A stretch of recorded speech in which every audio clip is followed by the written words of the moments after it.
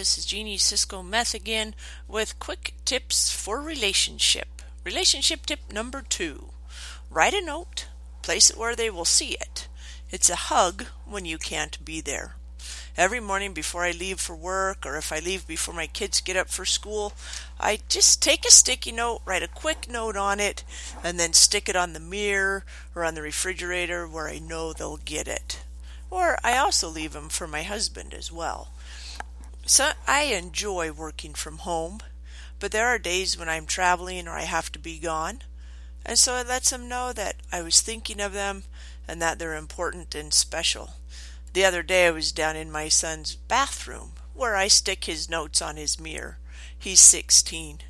And all over were all these little sticky notes that I had placed and he had kept. It made me feel special knowing that I had helped him feel special.